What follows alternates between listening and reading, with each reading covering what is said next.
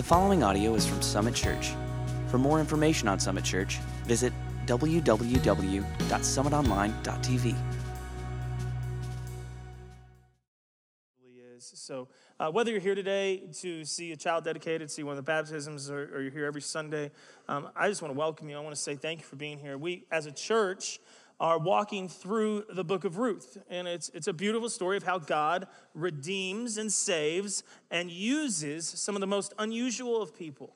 And as one myself who believes I'm quite unusual, it's good to hear that God is gracious and loving and merciful and doesn't require everyone to be perfect. He simply requires us to be available. And I love the story of Ruth. We started it last week, so even if it's your first time here, you're not too far behind. You're 5 verses behind. We're going to do verses 6 through 23 today, so that's going to take us some time to do that, 6 through 23. But I want to go quickly to make sure that we get done on time. So if you will, we're gonna fly, but after we pray. So let's pray and ask God to speak to us this morning. Father, thank you for who you are and what you do, for the way, God, that you have each of us. You know us by name. I pray today that you speak to us through your word and your Holy Spirit, and that, God, we would follow you every day of our life. We would follow you wherever you might call us to go, Lord, so that you might be glorified through our lives. Speak to us today so we might be transformed, we might look more like you. It's in the name of your son, Jesus, that we pray. Amen. Before we read verse 6, quick summary of verses 1 through 5. There's a family, Elimelech, Naomi, those are husband and wife. They have 2 sons, Chilion, Malion. They are in Bethlehem.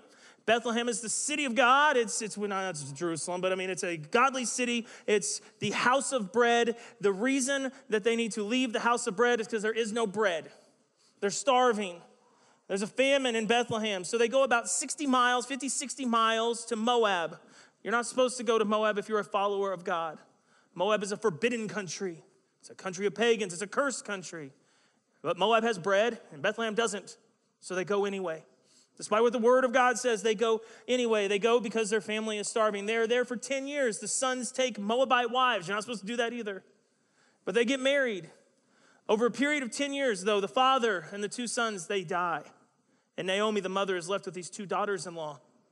And at the end of the 10-year period is where we pick up here in verse 6. So here's what it says. When Naomi heard while she was in Moab that the Lord had come to the aid of his people by providing food for them, she and her daughters-in-law prepared to return home from there. What I think is interesting, Naomi didn't hear while praying one morning in the garden, Naomi, go home. There's food now. She didn't hear the still small voice of God. One of her pagan neighbors told her, hey, did you hear there's bread back in your hometown?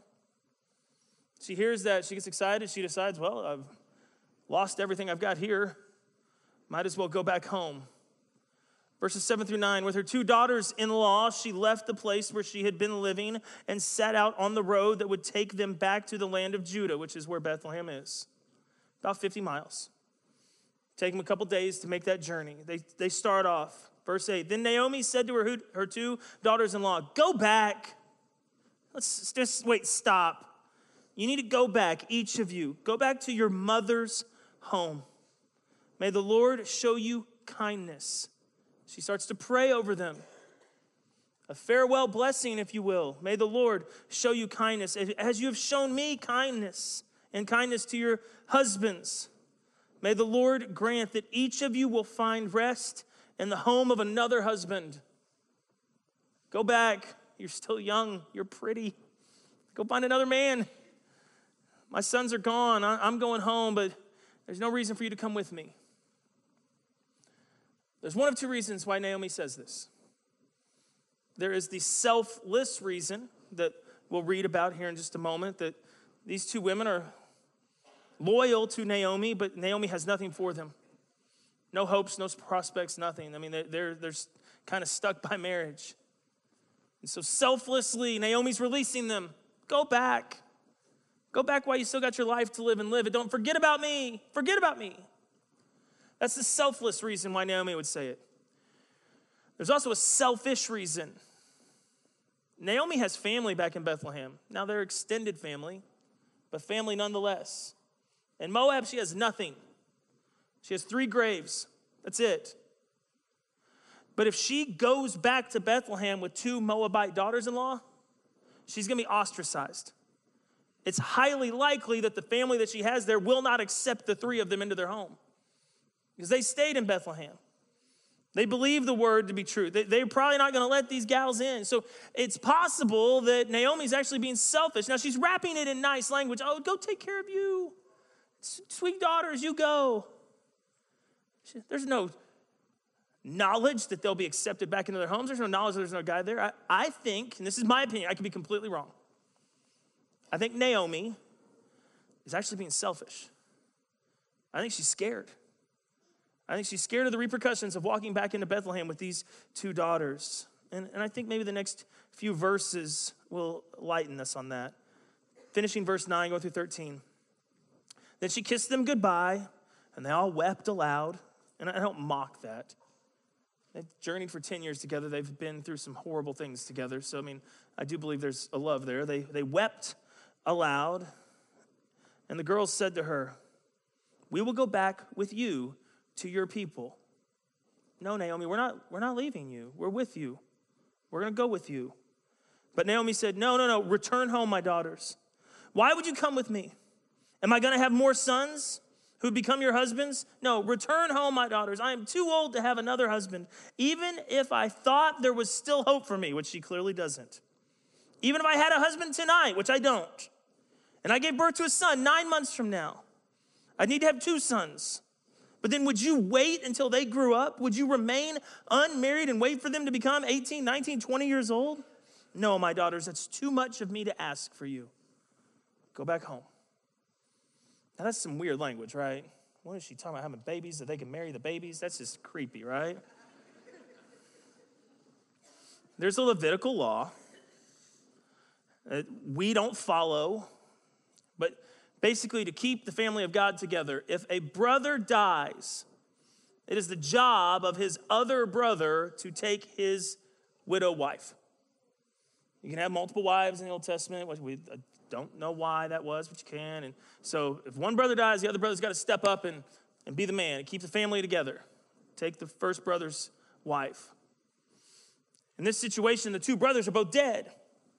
So what Naomi is saying is, even if I could produce some more sons so that they could one day be your husbands, according to this law, we're a couple decades away from that. Are you really going to wait? Because if you do, you ain't going to be a spring chicken no more. Not sure that my unborn babies are going to want to be your husband. It's just weird talk. But that's what's going on. That's what Naomi's thinking. But she's painting an impossible picture. Once again, I think she's trying to get them to go back home. Possibly because she's selfless. In my opinion, more probably because she's selfish. And because she's very bitter. Naomi blames God for all of this. Verse 13, the rest of it. This is known as Naomi's testimony. It is more bitter for me than for you. Yes, you've lost husbands. Boo-hoo. But it's worse for me. I lost my husband, and I've lost my 2 sons. All because the Lord's hand has turned against me. I once was favored, and whether it's because I left Bethlehem and came here, now I'm clearly cursed. God is cursing me. I've lost everything I have, and I am bitter. That's some raw language, right? You don't think you're going to see that in the Bible a whole lot. But it's real language. It's real language, and God forbid anyone in this room has experienced the loss of a child. But psychologists will tell you that is the most excruciating of loss. You don't come back from that completely. To lose a spouse. I'm not going to say it's equally as hurtful, but it is not easy. It's not something you just get over. Naomi's got the trifecta. Her kids are both dead. Her husband's dead. She's bitter, and she's bitter at God. Don't come with me. I'm bitter. I'm empty. I'm broken. You need to get away from me. That's some real language. Verse 14, as they wept aloud again, Orpah, the other daughter-in-law, kissed her mother-in-law goodbye, but Ruth clung to her. Orpah is convinced, I need to go back. Ruth, faithful. And I think we'll see quickly that her faithfulness is to Naomi as a good daughter-in-law, but more so to the God who she met through Elimelech and Naomi. I think she is now a follower of Jehovah Yahweh. I think she is a follower of God. Verse 15, look, said Naomi, your sister-in-law is going back to her people and to her gods. Just go back with her. Once again, selfless, selfish, I don't know, but Naomi is trying very hard to return to Bethlehem alone, for whichever reason. What we have in the next few verses is called Ruth's testimony, probably the most famous verses in the book of Ruth. It's a beautiful testimony. Ruth replied, verses 16 and 17, don't urge me to leave you. Don't tell me to turn back from you. Where you go, I will go. Where you stay, I will stay. Your people will be my people, and your God my God. Where you die, there too I will die, and there I will be buried. May the Lord deal with me, be it ever so severely, if even death separates you and me. Now the language there is accurate. May the Lord be mean to me if death separates us. Well, death would separate them, right? By definition. If one of them dies, they're no longer together. But did you see the end of that? Where you die, I will die, and where you're buried, I'll be buried. There was a Jewish tradition that believed that if families were buried together, that on the resurrection day, that family would be brought back to life together. And they would be ushered into heaven together. And that's how Ruth can say, even death won't separate us, because I'm going to be where you are when you die or I die, and then we're going to be buried together, and then we're going to come back as one family. And that tells me definitively that Ruth believes in God, believes in eternity, believes in the resurrection, not of Jesus, but of bodies. She's a follower. But look at the first part of that. Where you go, I'll go. Where you stay, I'll stay. Naomi, at this point, now she has some prospects, but Naomi is homeless. And Ruth knows that. And the likelihood of Naomi staying homeless, if Ruth goes back with her, is pretty good. So Ruth is saying, I'll sleep on the streets. Where you go, I'll go. Where you stay, I'll stay. If we have to sleep in the streets, I'm with you. I got you. Now that's love. Your people will be my people. I know many people who want God, but nothing to do with God's people. It's a package deal. You don't just get to have one. Your people will be my people. They may hate me. They may not accept me, but I will do everything I can because I'm leaving my people and I want to be a part of your people. And your God, my God. Now, Ruth's God was a god named Chemosh. Chemosh was the god of Moab. They had many, but Chemosh was the chief god. In Numbers 21:29, it says, woe to you, Moab. You are a destroyed people of Chemosh. The god of Chemosh accepted human sacrifice. We know this because the Moabite king in 2 Kings 2, the Moabite king was actually being attacked by Israel, and the Moabite king offered his firstborn son to Chemosh. Took his son, killed him so that they might win the battle. That's the kind of God that Chemosh is. That's Ruth's God. So somehow through this, she's learned about our God and says, your God will be my God. I'll take your God. Verses 18 through 22, back in Ruth. When Naomi realized that Ruth was bound and determined to go with her, she stopped urging her. Naomi relents. I think Naomi relented because could you argue with that beautiful speech? I mean, the one that Ruth did, that's beautiful, right? Where you go, I will go. Where you stay, I will stay. Your people will be my people. Your God will be my God. I'll die with you. Like, that's epic. And I think in Naomi's mind, she's going, remember what you just said and say that to everybody in Bethlehem. Like, when we get back, it's going to get harsh, but that was good. That was poetic. That was very moving. So I can see that you're not going back. So if you're coming with me, just recite that in your mind a few times because that was pretty cool. So they head back. The two women went on until they came to Bethlehem. When they arrived in Bethlehem, the whole town was stirred because of them. 2 reasons. 1, Naomi just walked in with a Moabite woman. And that's a no-no. So the gossip mill, the rumor mill, it got going quick. But the second reason they were stirred is right here at the end of the verse. And the women of the town exclaimed, "Can this be Naomi?" Now you see the inflection that I used? Can this be her? Is she back? The Hebrew tells us what inflection they really used. It was a very harsh tone. And so what this is saying is the women looked at each other and were like, dang, is that Naomi? She looks horrible. That's what this is saying. That's literally a better English translation. That can be Naomi. Those last 10 years have been rough.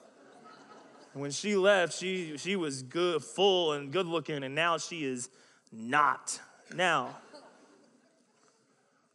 women can be catty. Don't act like you haven't been in those circles. Don't play. Reunions, like, oh my gosh, she was oh, yeah. 10 years can do a lot to someone. And let's give her some grace. She's been through it. She's been through it. She probably didn't look too good.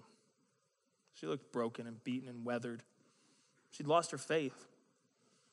She's full of bitterness. Verse 20, Naomi addresses the women head on. She's not going to pull any punches. Don't call me Naomi. Call me Mara. Mara means bitter. Naomi means pleasantness. That's what her given name meant, pleasantness. Naomi doesn't fit me anymore. My new name's Mara because I am bitter. I am bitterness. That's what I am. And look at why. Because the Almighty, a very reverent name for God, the Almighty has made my life very bitter.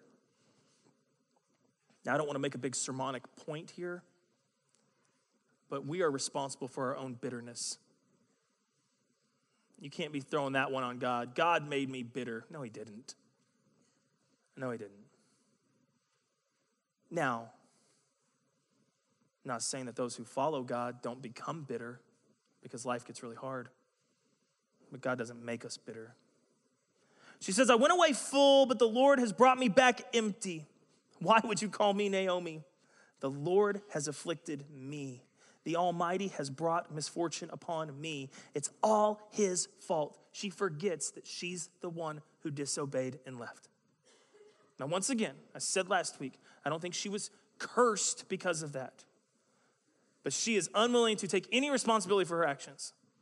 This is all God. It's all his doing. He has brought misfortune upon me. So Naomi returned from Moab, accompanied by Ruth the Moabite, her daughter-in-law, arriving in Bethlehem as the barley harvest was beginning. This would be about mid-April. It's important to note that eventually, I think primarily because of Ruth, Naomi will regain her faith. And that's very important for us because we can be at a point where we're telling God, you made me bitter. You took everything from me. I can't stand you. We can be at that point in our life, and then life can continue, and our faith and position can change because God is a God of grace. So it's important to note that Naomi will come full circle, and Ruth will be a huge player in that. But there's another point that I want to make from this section today. There's another truth that I want to pull out. Ruth was not allowed in Bethlehem. She was not allowed to come back. She was not allowed to be a part of the family of God. It wasn't allowed to be. Now, we read this passage last week, Deuteronomy 23, verse 3. No Ammonite or Moabite, okay, Ruth was a Moabite, or any of their descendants may enter the assembly of the Lord, not even in the 10th generation. They are forbidden. They're forbidden in the family of God. Yet Ruth makes it in. And I have to ask why? How? How is she accepted by God when his own word forbids her? One word: grace. She fell at the feet of God, knowing her position before him, and surrendered everything she had. And when we do this, anyone does this, you are met by a God who is gracious. He gives grace to the humble. That's how she got in. And this is good news. Because anyone in this room who's ever sinned, if you've ever sinned, and if you haven't, you're free to leave because you don't need to be here. But if you've ever sinned, that sin excludes you from the family of God as well. You're not allowed in. But God is gracious. And to those who humbly and faithfully fall at his feet, he offers grace, abundant grace, sufficient grace. How do I know that she was in? There are 5 women listed in the genealogy of Jesus Christ, in his family tree. Only 5. Now, every generation had to have a woman, right? Biology tells you that. Everyone needed one, but there's only 5 that are listed. Of the 5, Mary, the mother of Jesus, she's a saint. She was a saint. No marks against her that we're aware of. The other 4, just in case you don't already know this, are Tamar, who is famous for committing incest. There is Rahab, who by profession was a prostitute. There is Ruth, who was a pagan foreigner Moabite, kicked out of the assembly of God for 10 generations and beyond. And then, although not listed by name, she is referenced, and we know it for sure it's her, Bathsheba, the mother of Solomon. Now, she was an adulteress, but I will put most of the blame for that adultery on David, okay? Like, I'm going to go ahead and chalk him up as the aggressor there. But 5 women listed. Mary, the mother of Jesus, gets a pass. The other 4, we can't agree, are women of questionable character, or at least have marks against them. Yet those are the ones that get listed. And as the band comes back up here, I want you to think about that for a minute. I want you to think about the family of God, the family tree that birthed the Messiah, Jesus. Of the 5 women listed, 4 have marks against them. What does that tell me? It tells me definitively that God is the head of a family of really broken people. And that is very, very, very, very good news. Because you are looking at a broken person. One who's not deserving of being called a child of God. But by his grace, I'm in. And by his grace, you too can be in. Because of his great love for us, and no other reason, God paved the way for us in our brokenness to be in. And women, I want to talk to you at the very end. And for one reason alone, because I feel like sometimes women are harder on themselves than men. I feel like men are sometimes ignorant of the fact of how broken we really are, so we just think we're really good. I'm sure you don't know any men like that. But I know far too many women who feel like they are not good enough for God. May the genealogy of Jesus be sufficient proof to you that you are good enough. Not because of who you are, what you've done, but because of who he is. He created you. He loves you. He knows you're broken. If you're humble enough to fall at his feet and say, God, I'm yours, he'll use you. He'll redeem you. He'll restore you. And you'll be a part of his family forever. That's just the kind of God he is. So today, the way we're going to respond, really simple. We're going to take communion together. Why? Because I think it's a great reminder of God's grace. So ushers, why don't you go and start passing. And in church, we're going to do just a little different today. We're not going to take it all at the same time. So as they pass, you grab the bread and the cup, and then you're going to take it when you're ready. So you take it whenever you want. But here's all I want you to do. I don't want you to take the bread and the cup until you have looked at the bread that represents the broken body of Jesus. You've looked at the cup that represents the blood that was shed for the forgiveness of your sins. That's what gets you in the family. That's the work that had to be done. The price had to be paid that you couldn't pay for yourself. That's what those represent. I want you to look at those, and I want you to smile from ear to ear and realize the immense amount of grace, unmerited favor that has been shown to you because of Jesus. And then when you're ready, when you've got that smile on your face, I want you to take the bread and take the cup, and then we'll worship together. But what Jesus did tells me that God loves you, proves to me that God loves you, and that he wants you to be a part of the family so badly that while you're still sinners, Christ died for us. So, Father, as we prepare to take the bread and the cup, I just ask that you would show us your love, that we would fall humbly at your feet, we would put our faith and trust in your Son, Jesus, and that we'd be a part of your family, be a part of your eternal family because of your great grace, your immense grace. Speak to our hearts today, minister to us as we respond to you. It's in your name we pray. Amen.